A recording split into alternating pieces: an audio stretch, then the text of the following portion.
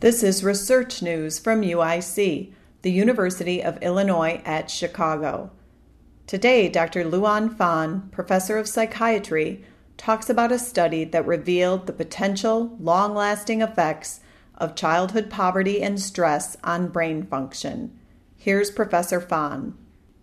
Over the past several decades, we've learned that childhood poverty confers the risk of the development of negative physical and psychological health consequences throughout life. One of the major theories is that childhood poverty leads to ongoing chronic stress as the child grows up into adolescence and young adulthood, essentially setting up a cascade of increasing risk factors for them to develop these physical and psychological problems as an adult. Besides this chronic stress model, there's also a thought that increasing stress would have both cognitive and biological consequences. And it's thought that these cognitive and biological consequences would manifest in terms of problems with brain function. We also know that the ability to regulate one's emotions, having that ability could confer protection against the negative physical and psychological health consequences. But it's unknown how childhood poverty might affect brain function,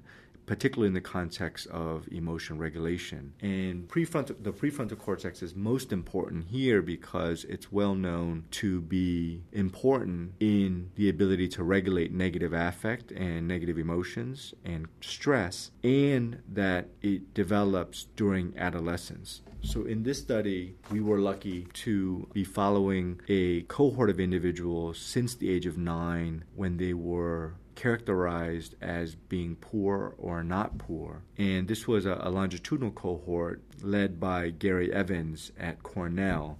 And this study is funded by a grant opportunity grants from the National Institutes of Health, the principal investigators being Gary Evans, James Swain, and Israel Lieberzahn. And I was a co-investigator, and my main involvement was the contribution of the concepts around emotion regulation in the context of these participants who are now young adults. So we had them undergo emotion regulation tasks in a brain function scan, essentially a functional magnetic resonance scan, which allows us to look at their brain while it's at work, while they were performing a task that first elicited negative emotions from pictures, and then we asked them to downregulate or suppress those negative emotions by using cognitive strategies that we call reappraisal, which is the reframing of negative images from negative towards neutral or positive content. This is an index of our day-to-day ability to cope with stress and negative emotions as we encounter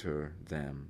So these young adults now, on average, at the age of 24, were performing this task. We found that how poor they were, as indexed by family income at the age of 9, predicted how well their prefrontal cortex performed while they were trying to regulate negative affect. That's the first finding. The second finding is that the amygdala, another region of the brain that is important for anxiety, negative emotions, and negative mood, we found the opposite relationship, that low family income predicted high amygdala response during negative affect. So this is the opposite of the prefrontal cortex finding, where we found that low family income at the age of 9 predicted the adult's ability to engage these prefrontal regions during affect regulation. The third and perhaps the most important finding was that we found that a marker of chronic stress, which we index by averaging exposure to multiple physical stressors such as substandard housing, crowding, and noise, and social stressors such as family turmoil, violence, and family-child separation. That chronic stress index mediated the relationship between childhood poverty and prefrontal brain function during emotion regulation, such that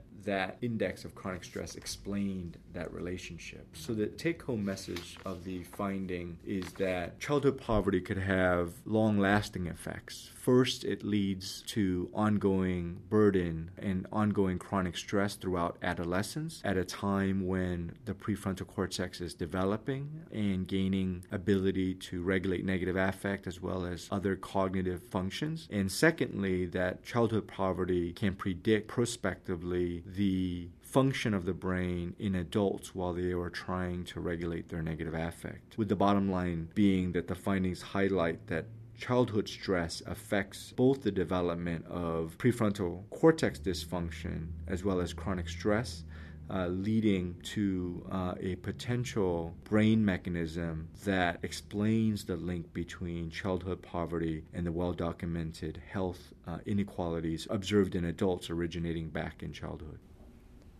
Luan Phan is a professor in psychiatry. For more information about this research, go to www.news.uic.edu, click on News Releases, and look for the release dated October 21st, 2013. This has been Research News from UIC, the University of Illinois at Chicago.